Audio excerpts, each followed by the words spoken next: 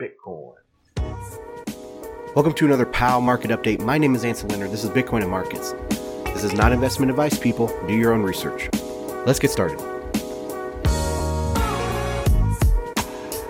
Hello, everyone. Welcome back to Bitcoin and Markets. Wow, so much stuff has happened. Sorry I haven't got an episode out. It's been late nights watching the charts. I have posted a lot on Twitter during that time, so you guys can go to BTC MRKTS and see lots of tweets over the last few days.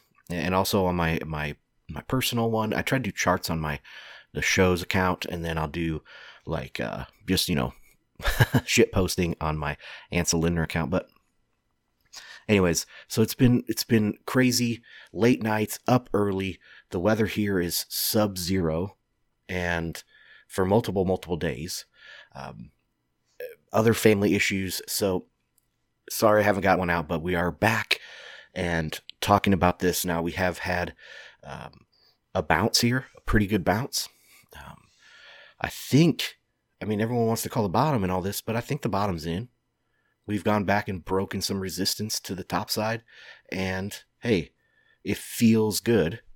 There wasn't this huge capitulation wick, and lots of people want to see this huge capitulation with like a $600 bounce off the bottom. We didn't really see that.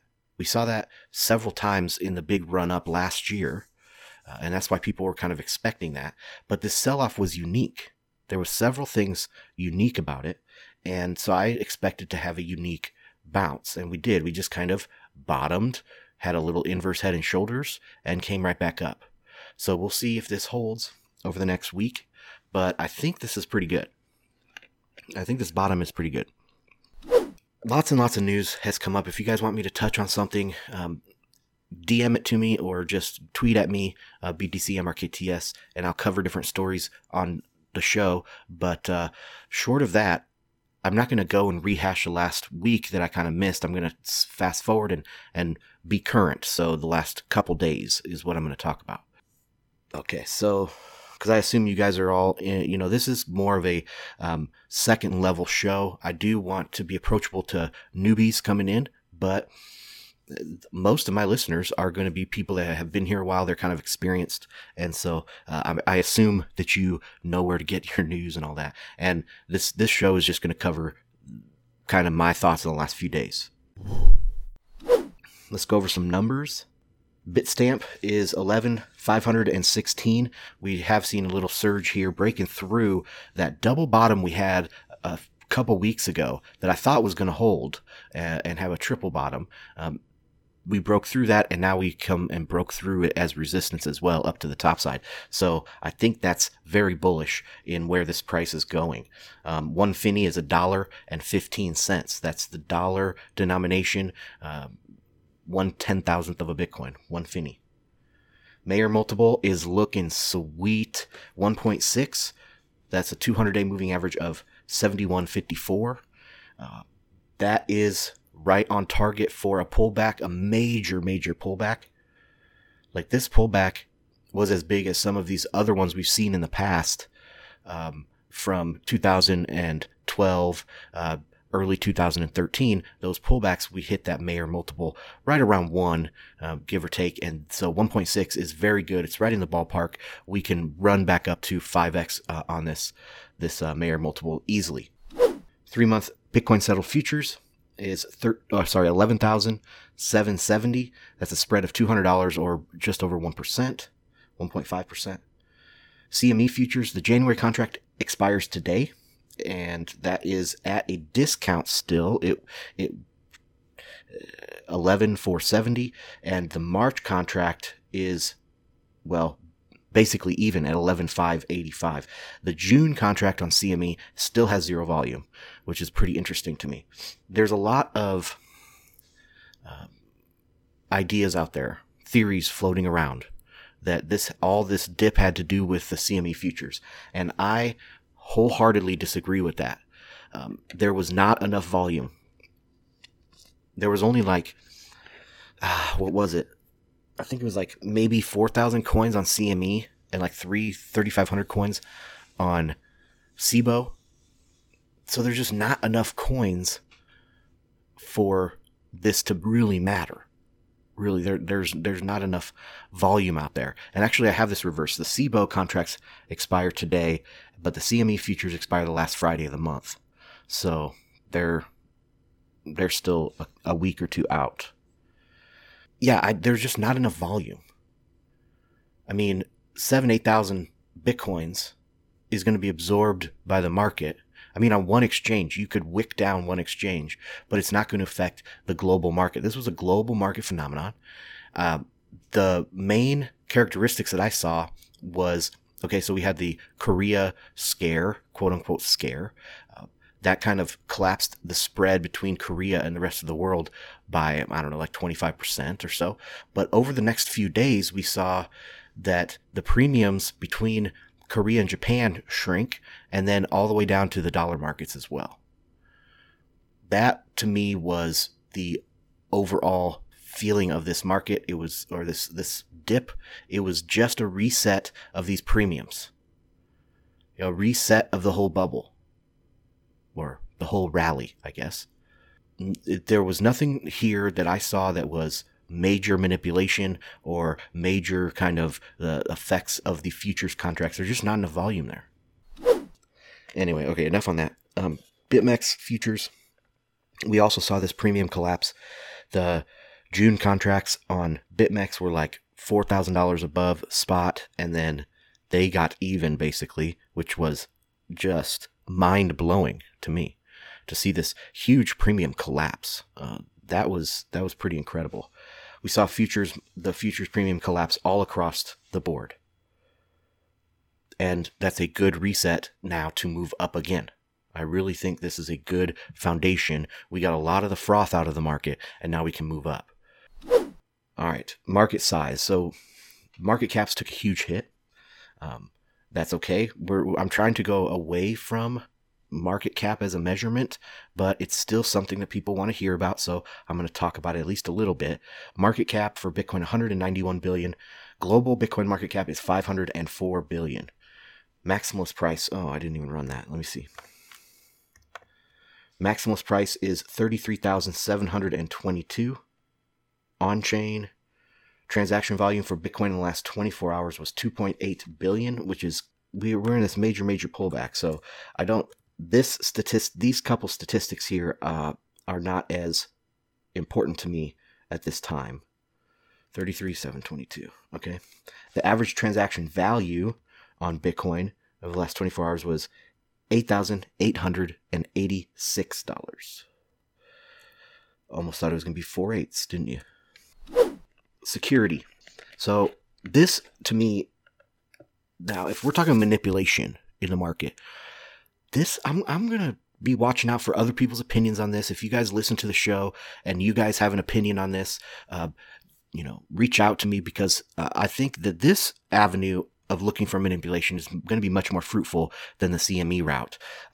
Difficulty is estimated to go up between 9 and 15% in the next reset, which is in 7 days.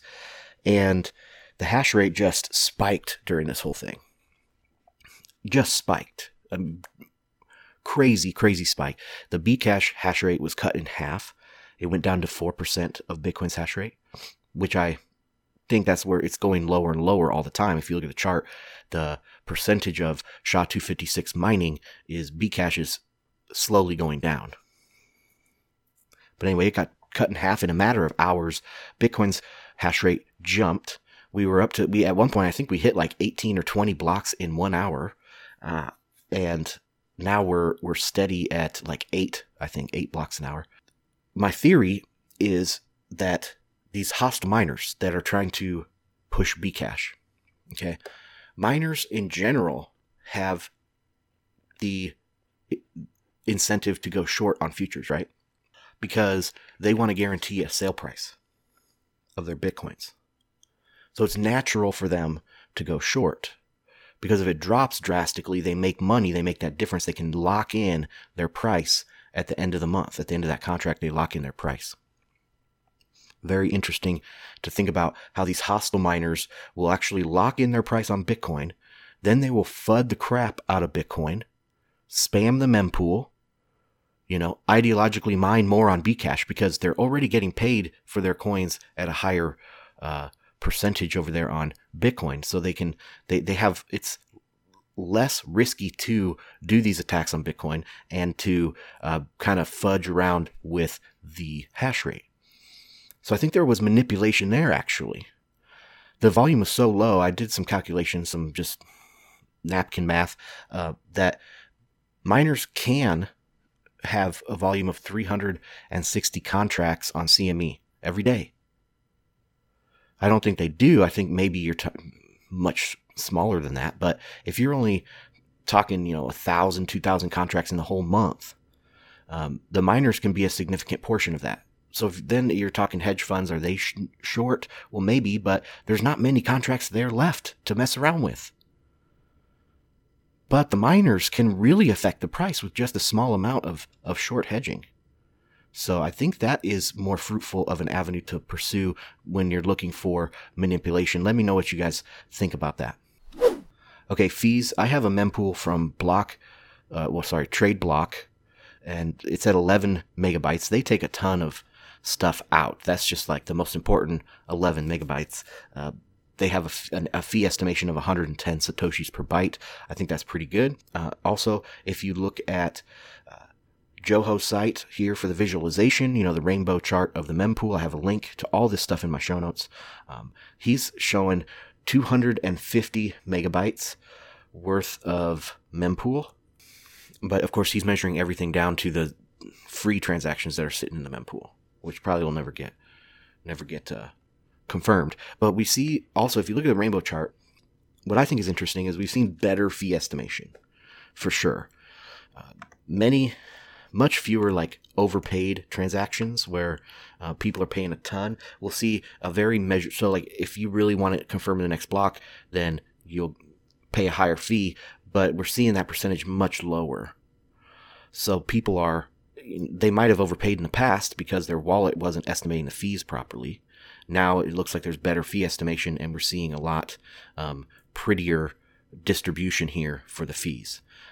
Maybe that has to do with BitPay. I know that they just recently looked at their fees and started managing them better. Coinbase is doing something similar. Zappo, I think, is doing something similar. So these people are really starting to get the hint here. You gotta be smart you gotta be good stewards of Bitcoin. We're not going to be raising the block size anytime soon. So get that out of your head and optimize your systems. Okay. And that's starting to sink into people. Plus, we're seeing a lot of people start doing SegWit transactions, which is good. I haven't looked at those numbers, but last I saw was about 15% of transactions are using SegWit. But yeah, so the distribution looks really, really good. The one story about Coinbase. So Coinbase turned off their withdrawals for a few days, and we saw a marked difference in the mempool. Huge difference in the mempool. We chewed through a lot of the stuff, and we saw a lot of the fee estimations and the high fees that are being paid get cut down a lot. So that was really interesting. It shows that they haven't done much, if anything, on their systems in years.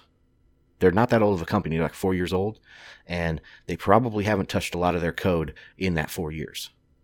And I've heard theories that, it's very risky for them to do that. And you don't want to give a ton of different people access to that code. That code is very valuable. Billions of dollars are going through there. And if you let the wrong person in there, they could be leaking money like Mt. Gox ended up doing, right? So you have to be very smart. It's very hard to update this code. They might just have to build something from scratch, and that is risky in itself. They're in a pickle, man. They're in a pickle. It makes sense that they wanted bigger blocks because they can't scale their goddamn system. They were putting all their externalities onto the network. They were putting all their coding, all this hard coding work, they were dumping it onto the backs of the core developers. It makes perfect sense. They wanted to scale for a few more years without worrying about this. So they wanted to raise the block size. But they weren't thinking about the health and the security and the decentralization of the entire network. They don't think in terms of decentralization because they're a centralized, regulated, most compliant business in Bitcoin. So they don't think in this decentralized way. But the core developers have to, right? Users have to. Users have to think in this about decentralization. So it just makes, now that we're looking back on this whole fight over the last 2 years, it's starting to make sense. The information comes out, we kind of fill in those places in the narrative, in the history books, and it just makes perfect sense. Coinbase was trying to export a lot of this hard development work onto the backs of core developers. They are in deep shit with their unmanaged UTXOs and their old archaic systems that are aging very quickly, and they can't seem to upgrade them. It just makes total sense. And this isn't just Coinbase either. I'm sure BitPay's in the same boat. Blockchain.info is in the same boat. A lot of these companies. All right, that was all fees. Development. Merged PRs for Bitcoin over the last 7 days. 16 and 23 closed issues. And I just have a comparison up here because one of my good buddies was asking me about this and how it's comparing.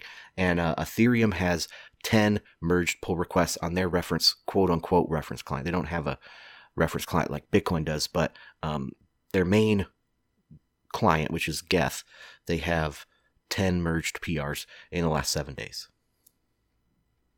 So Bitcoin there is 50% higher in development activity than Ethereum. And not only that, but the quality of devs on Bitcoin is higher.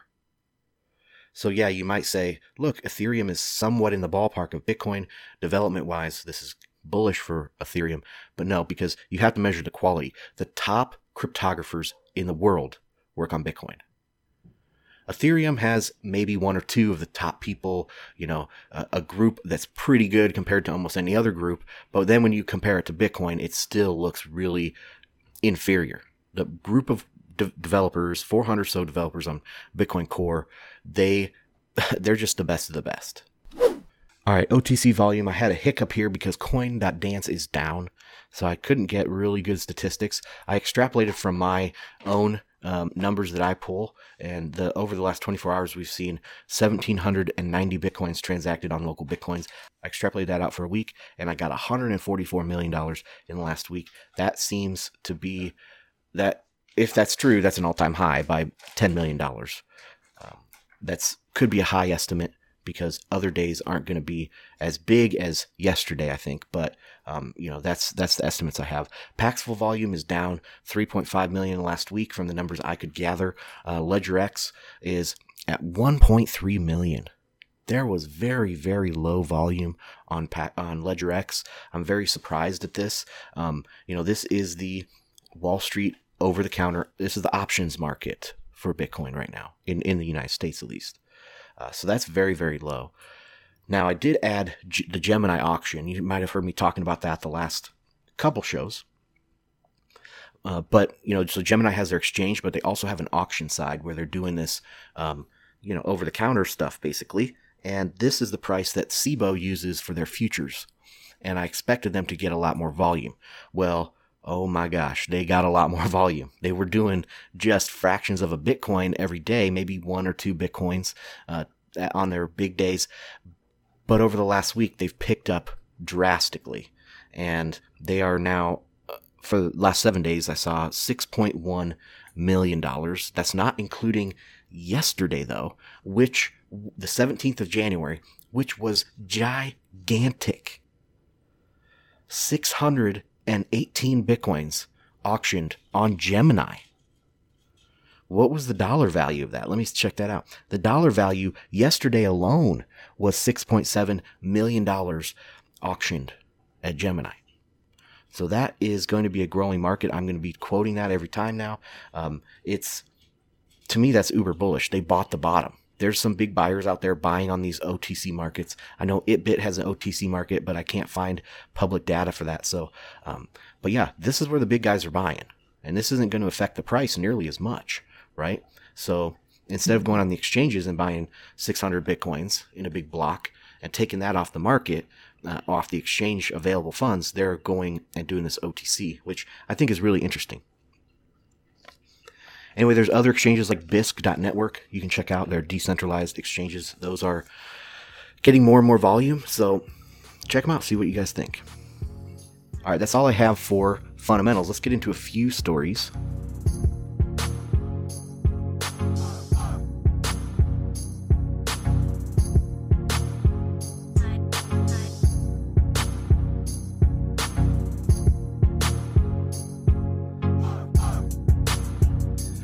Okay, Bitcoin related. There was a great article by, I'm going to butcher your name. I don't know.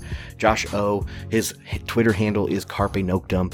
I've been following him for over a year, maybe even 2 years. He has really good analysis. He writes for Brave New Coin, and he writes technical analysis articles or market analysis articles. This latest one that I link in the show notes, he does a great job. And I know he listens to the show too. So he does a great job of breaking down some good fundamentals and technical analysis all in one article. It was really, really good. He's bullish and I'm bullish, and that's good. Good job, Josh. Okay, there was this cryptoweekly.co. It seems to be a new news site for Bitcoin. They released their top 100 influential Bitcoiners, and I made the list. I was 94th, but I don't even think I deserve to be on that list. Chris DeRose, who I hold him in very high respect, high esteem, his intellectual grasp of what's going on in Bitcoin. And there's a few other people that were below me that I'm like, I don't even deserve to be on this list. Of course, you can say that about everybody on there. Some people that were 20th probably don't deserve to be on there either. So, and a lot of people were left out that I think should have been on there. But that's just kind of neat. I link to that in the show notes. GBTC, that is, the tradable Bitcoin trust. They're going to have a 90-1 split, I think, here in about 3 or 4 days, or 91-1 split. So you get 90 extra shares if you have one. And so right now, the way it worked was it was around 1/10 of a Bitcoin, but then they would take some fees out of there, right? And so it had been whittled down below 1/10 of a Bitcoin down to like 0.97 or some 0.097. That's kind of interesting. It's going to allow more people to approach that price because it got into the 4 digits, right? And that might be unapproachable for some people. So break that down. Now it's going to be in the what? It'll be in the 3 digits again. Will it be in the 2 digits? I don't know, but it'll become the price. The unit bias will be taken out. All right, Bcash development is an utter joke. You guys probably saw this, but they took Jimmy Song, an old Jimmy Song PR change in the Bitcoin code from last year that he did into Core before the fork.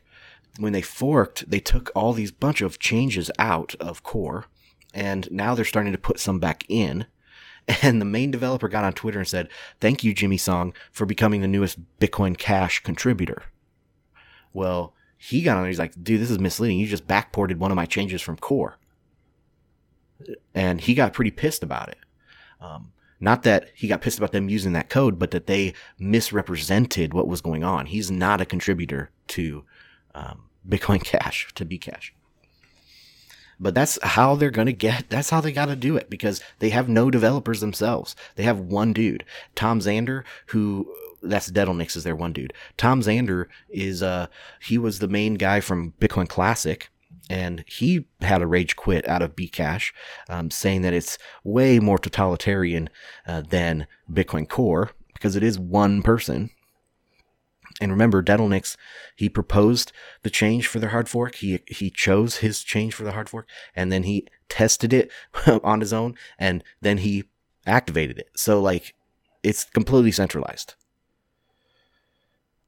So Bcash is going down. I don't see anything that can save it. They actually had, had a tweet about Plunge Protection Team, because we saw these gigantic wicks down to 5% of Bitcoin's price, all the way from, it was at 0.2 all the way down to 0.05, and then bought right back up. It was a bunch of flash crashes in a row. So yeah, the plunge protection team was out there in force to protect this price. It's going to be expensive.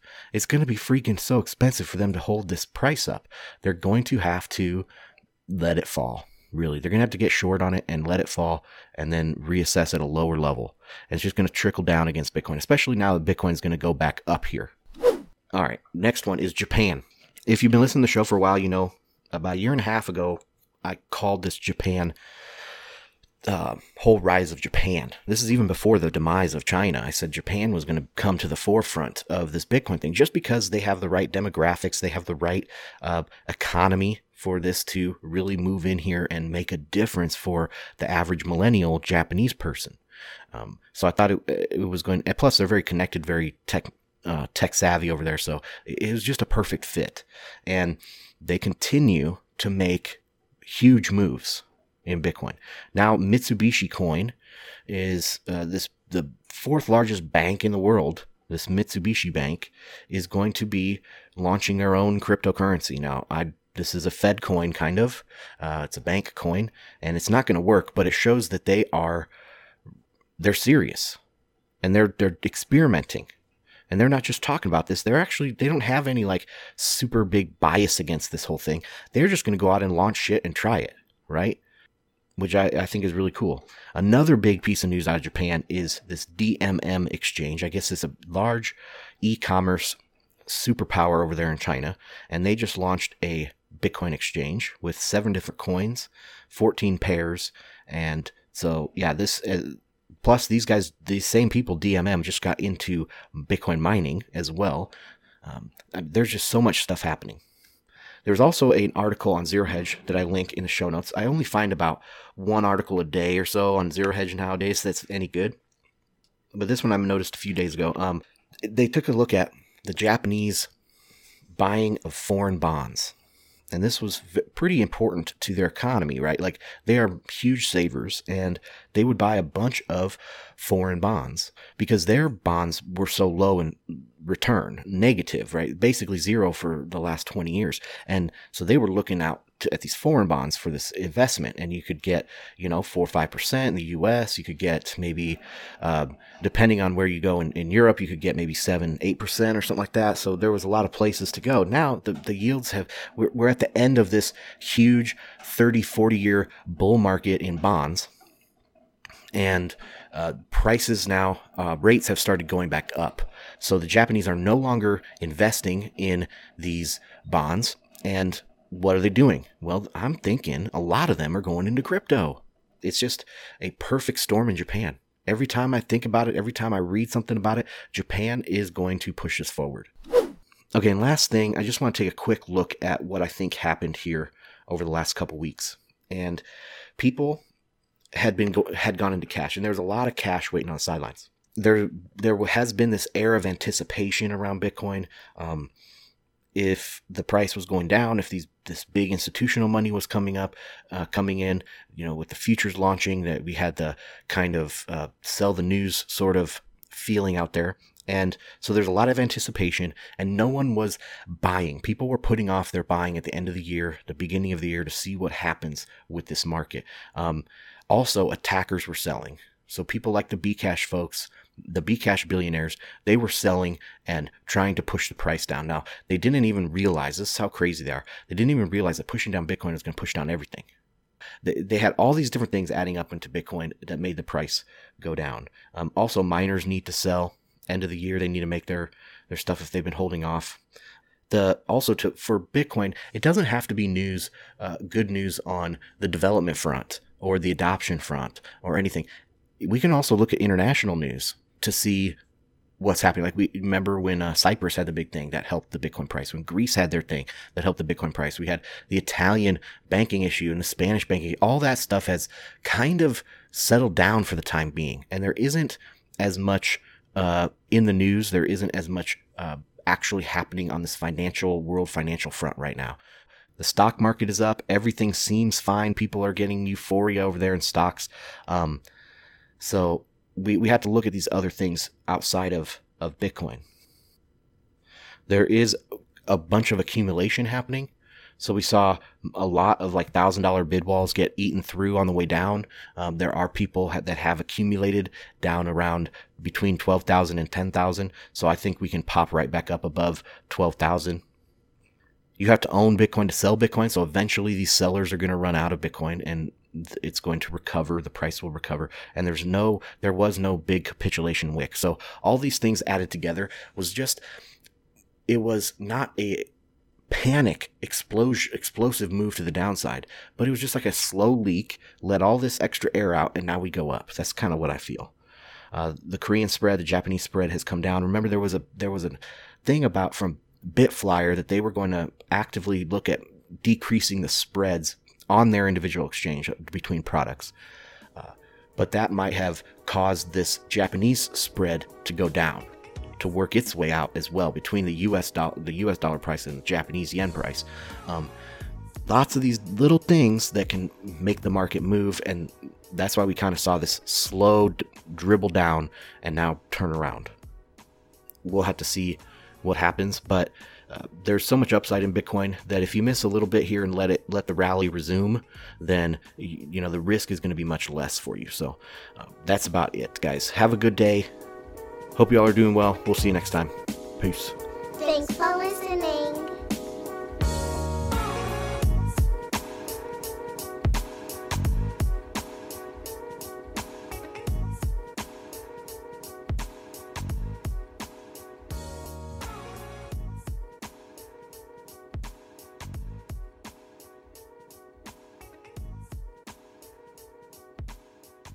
Bitcoin.